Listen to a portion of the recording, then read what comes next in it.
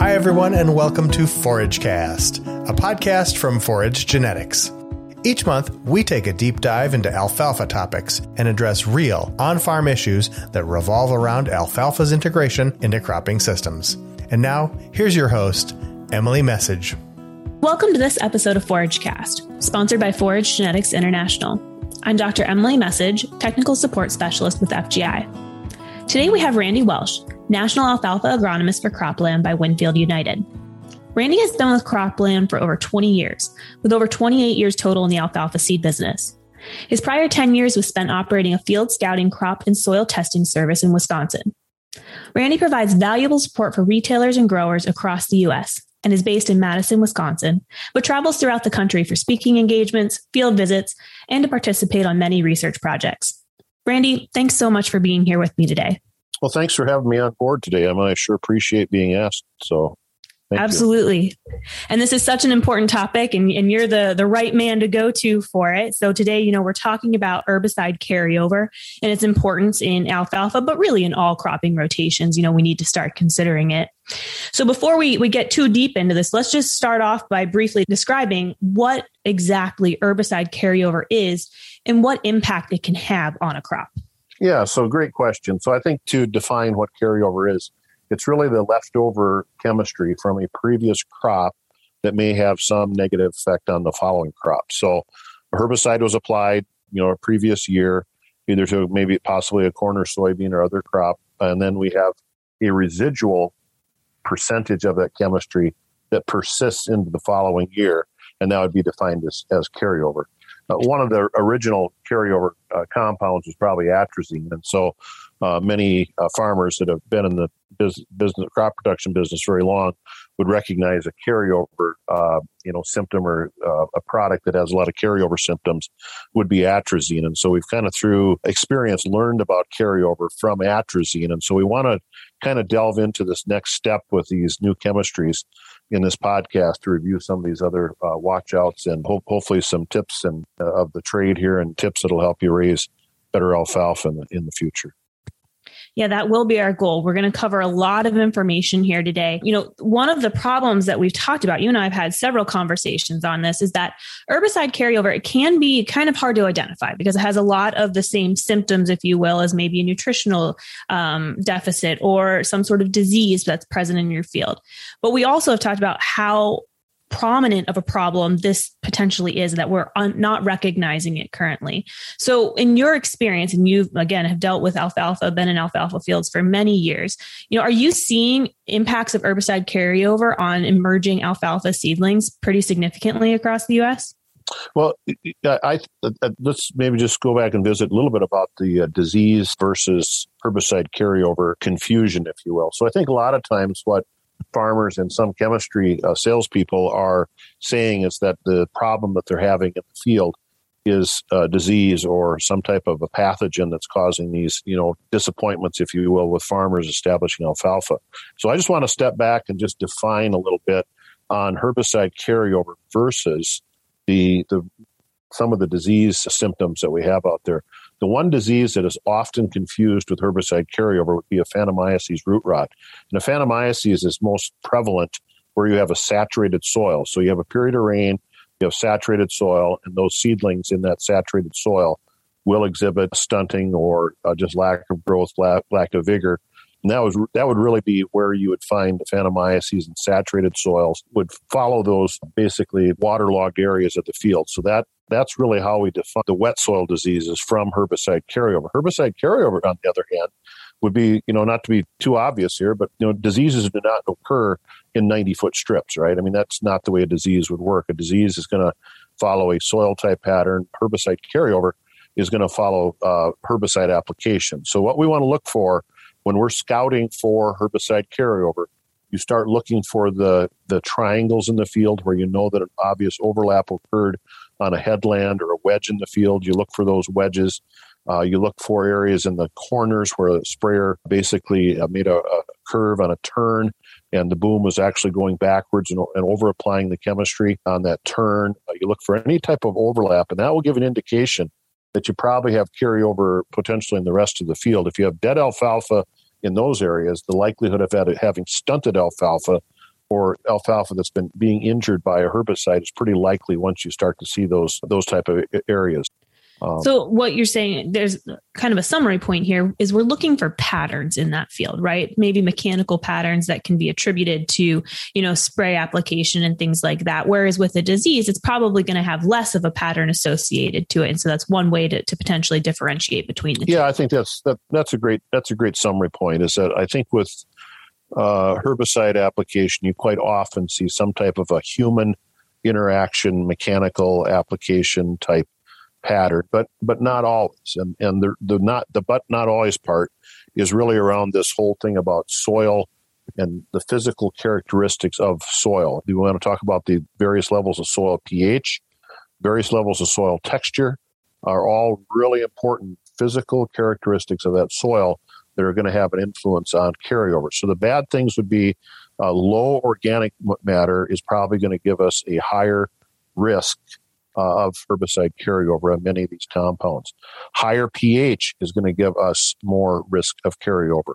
And then also soil texture. The coarser the soil is, the more likely we're going to carry over risk on our field. So the worst situations you would have for carryover, and I've been on farms now within this last month or so that we saw this exact situation. If you have low organic matter, if you have high pH, and you have a coarse textured soil, those are the soils that are going to be very likely to have, or more likely to have, herbicide carryover.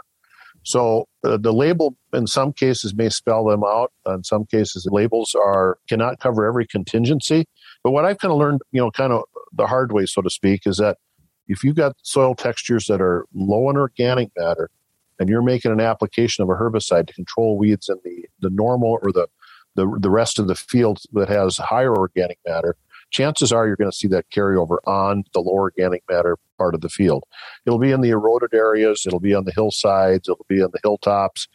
That's where quite often where farmers call us and complain about their alfalfa stands are not as good on those slightly eroded areas or lower organic areas in the field, or high pH areas, or coarser sandy soils in many fields as well. The other general thing here about characteristics that I just want to mention quickly is that, when we have conditions that are dry and cold, like we did this spring in much of the Midwest, that's a bad situation for herbicide carryover, because, we've had a lot of farmers say, well, I've used that same herbicide for 2 or 3 or 4 years, and I've never had this problem before. And then, you think about the weather differences. If you have a dry and a cold spring, it's more likely that herbicide is going to probably persist just a little bit longer. And that may add to the efficacy of that chemistry over a longer period of time, because it's not decomposing or breaking down as quickly as it would in a normal set of weather circumstances. Lots of great information that was presented there. And I do want to get into some of this. So you talked about looking at your organic matter, looking at your pH, looking at your texture. I mean, all of that plays a pretty significant role in this. And one of the first things you said was organic matter, and talking about how lower organic matter increases your risk for herbicide carryover. What would you consider to be a low organic matter where we would really start to be concerned about increased risk? Yeah, so I think if you study labels on some of these compounds, the break seems to be at about 2%. Okay. So anything that's probably above 2% organic matter, the soil just seems to be more, basically ties up or binds up that activity of that chemistry. But once you get below 2%, bad things start to happen. And there's one chemistry that comes to mind called clopyrrolid that actually very specifically reviews that point on the label, and it's in a footnote. And it's unfortunate that a lot of users of that chemistry, in my opinion, don't really read the footnotes, and they just see, well, it looks like 12 months and we should be safe to plant alfalfa. But if you read the footnote says something to the effect that it needs to go out to 18 months if you have less than 2% organic matter. And that's a really important point, because the calls that I get quite often from growers are on those farms where you have low organic matter and they planted alfalfa the next year on a product that had a restriction on the footnote that said 18 months before you seed alfalfa. So, it's a legal matter that basically the label says a certain amount, but organic matter, probably at that 2% organic matter level, seems to be the magic number that we need to kind of remember. The challenge is, Emily, is that in much of our alfalfa growing let's say the northern dairy belt, we have a tremendous amount of variability in organic matter. I mean, I have customers that'll have 4% organic matter on one end of the field, and we have 1.5% organic matter on the other end of the field. And my joke is, on average, it's pretty good soil, right?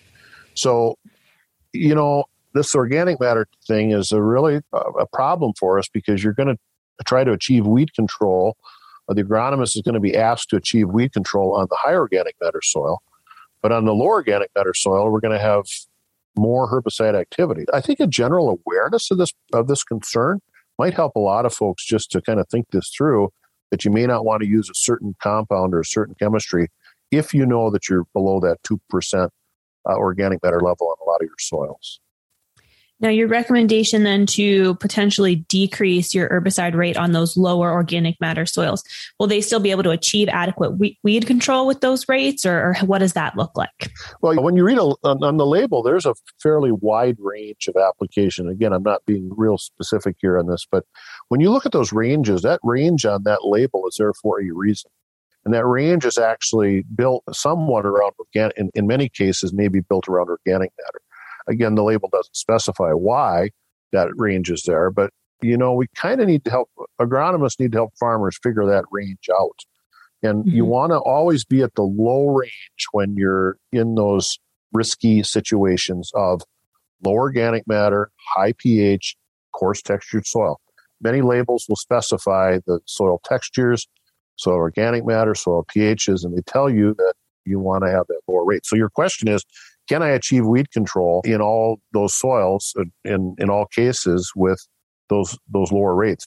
Maybe not. Maybe we do need to think about different ways to make that application work, change field patterns, change spray patterns, spray a different direction in the field maybe. But there's all kinds of things like that we should be talking about with growers, or growers should be thinking about if they're going to use these more persistent type chemicals. And we've already mentioned reading the label quite a bit here. And I do think that reading any label and any chemistry that you're using is so critical to fully understand, the implications of rate, of timing, of all of this that's included. It doesn't have everything all the time, but it does contain a lot of detailed information that's really going to help you in making those decisions. And so, it's not just like getting some piece of furniture from IKEA and trying to figure it out without reading the instructions. Really, you should make sure that you're reading that label before applying any sort of chemical to your field. Absolutely. Yeah, the label is gives you a lot of information on that, how to use that chemistry, how much to apply, the conditions, the rates, a lot of information, the weeds controlled. I'm fearful that a lot of times, we're not studying those labels. Absolutely. So we've kind of talked a little bit about, situations, maybe when we want to be obviously reading the label, obviously looking at what we're applying and what we're looking for in the field in the case of if we suspect herbicide residuals impacts.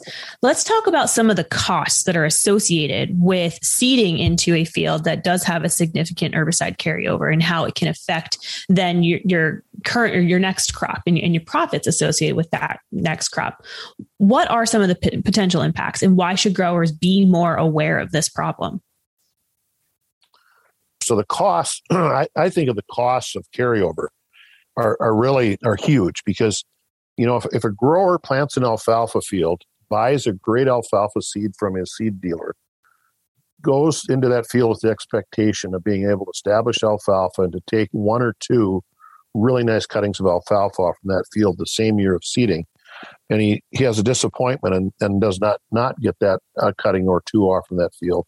That's an economic cost to that grower, number one, and feed cost. Now, the other cost, of course, is just the cost of going back to replant that field. And in my opinion, replanted alfalfa fields are never as good the second time as they probably were the first time. One of the challenges we have, is certainly in the upper Midwest, is that we run out of moisture in the late spring when we finally decide that we have a herbicide carryover problem. It's really too late to reseed that field. So now the farmer has a terrible dilemma on his hands. What do we put in that field? In some cases, I've advised that we just wait and see. If the herbicide carryover is not real bad, many times these plants will survive and they come out of it. We lose a cutting or two of alfalfa, but the stand is still there. and we kind of run with the thin spots that are on the hill, on the low organic matter hillsides, and we do the best of a bad situation. That's one case scenario. The other case scenario is where the herbicide carryover is bad. We just basically tear it up that fall and reseed it that fall. There's been cases where we've done that, but there's a huge cost there. Maybe the farmer wants to put in a sorghum Sudan grass crop in the summertime. See, all these are very complicated decisions that are case by case, one by one, farm by farm, situation by situation, agronomist to farmer discussions that we'll have to decide what we're going to do with that problem field that we've got the carryover issue on. And I have actually several of these that I'm involved in working with my own growers that I interact with on a couple of situations, really trying to figure out what we're going to do with these fields yet this fall. And it's a sad situation because your farmer wants to have feed. He's got dairy cows or beef animals, and he wants to have that feed. So the cost is very high because now he has to go in and try to replace that dry matter that he did not produce. He has to go into the market, maybe buy that feed. I mean, there's all kinds of just the repercussions on this are very deep.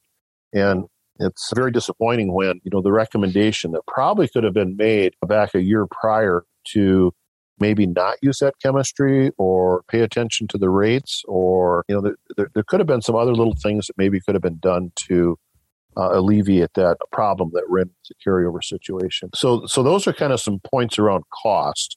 So I think it'd be wait and see, potentially reseed, seed another crop, and then also the cost to reseed and then the cost to replace that dry matter that was lost are certainly all costs involved with herbicide carryover.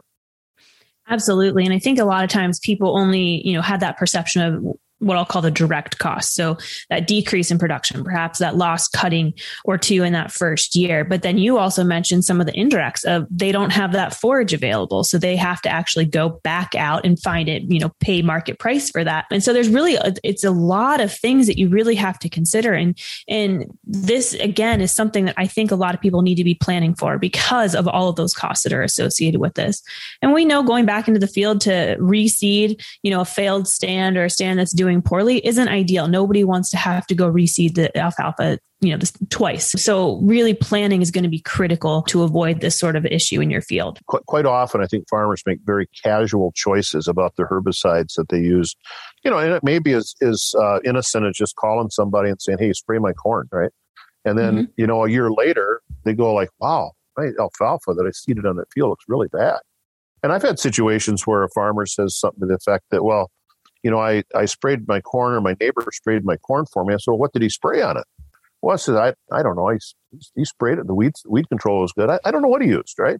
So there's these cases out there where, working backwards on this, farmers do not pay enough attention, in my opinion, to the herbicide choices that are being made for them, or they're, even when they're working with a supplier, it may be whatever's on the truck that day is what gets whatever's on that applicator's tank or on the tender truck that day. Sometimes these decisions are very casual, and if you're in a corn, I've learned this as well. If you're in a strong corn and soybean area where there's not much alfalfa raised, it may be that the choice of the herbicide being used is not appropriate for a alfalfa growing dairy farm. And so someone in the recommendation of that chemistry needs to ask, what is going to be the next crop after the corn or soybeans are harvested here this next year, right? So someone needs to ask that question.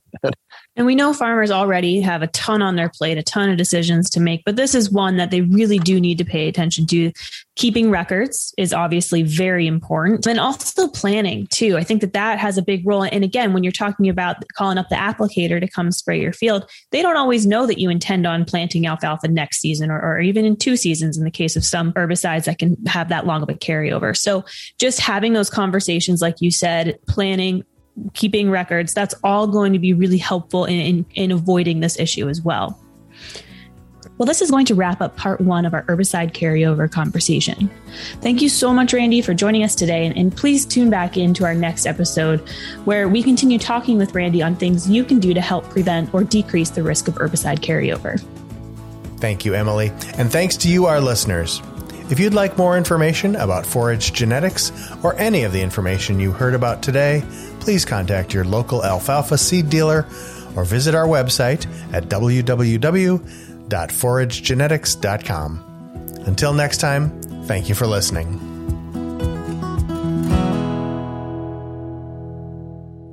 Because of factors outside forage genetics control, such as weather, soil, planting, and product application, individual results cannot be predicted or guaranteed by Forage Genetics International. Always read and follow all label instructions.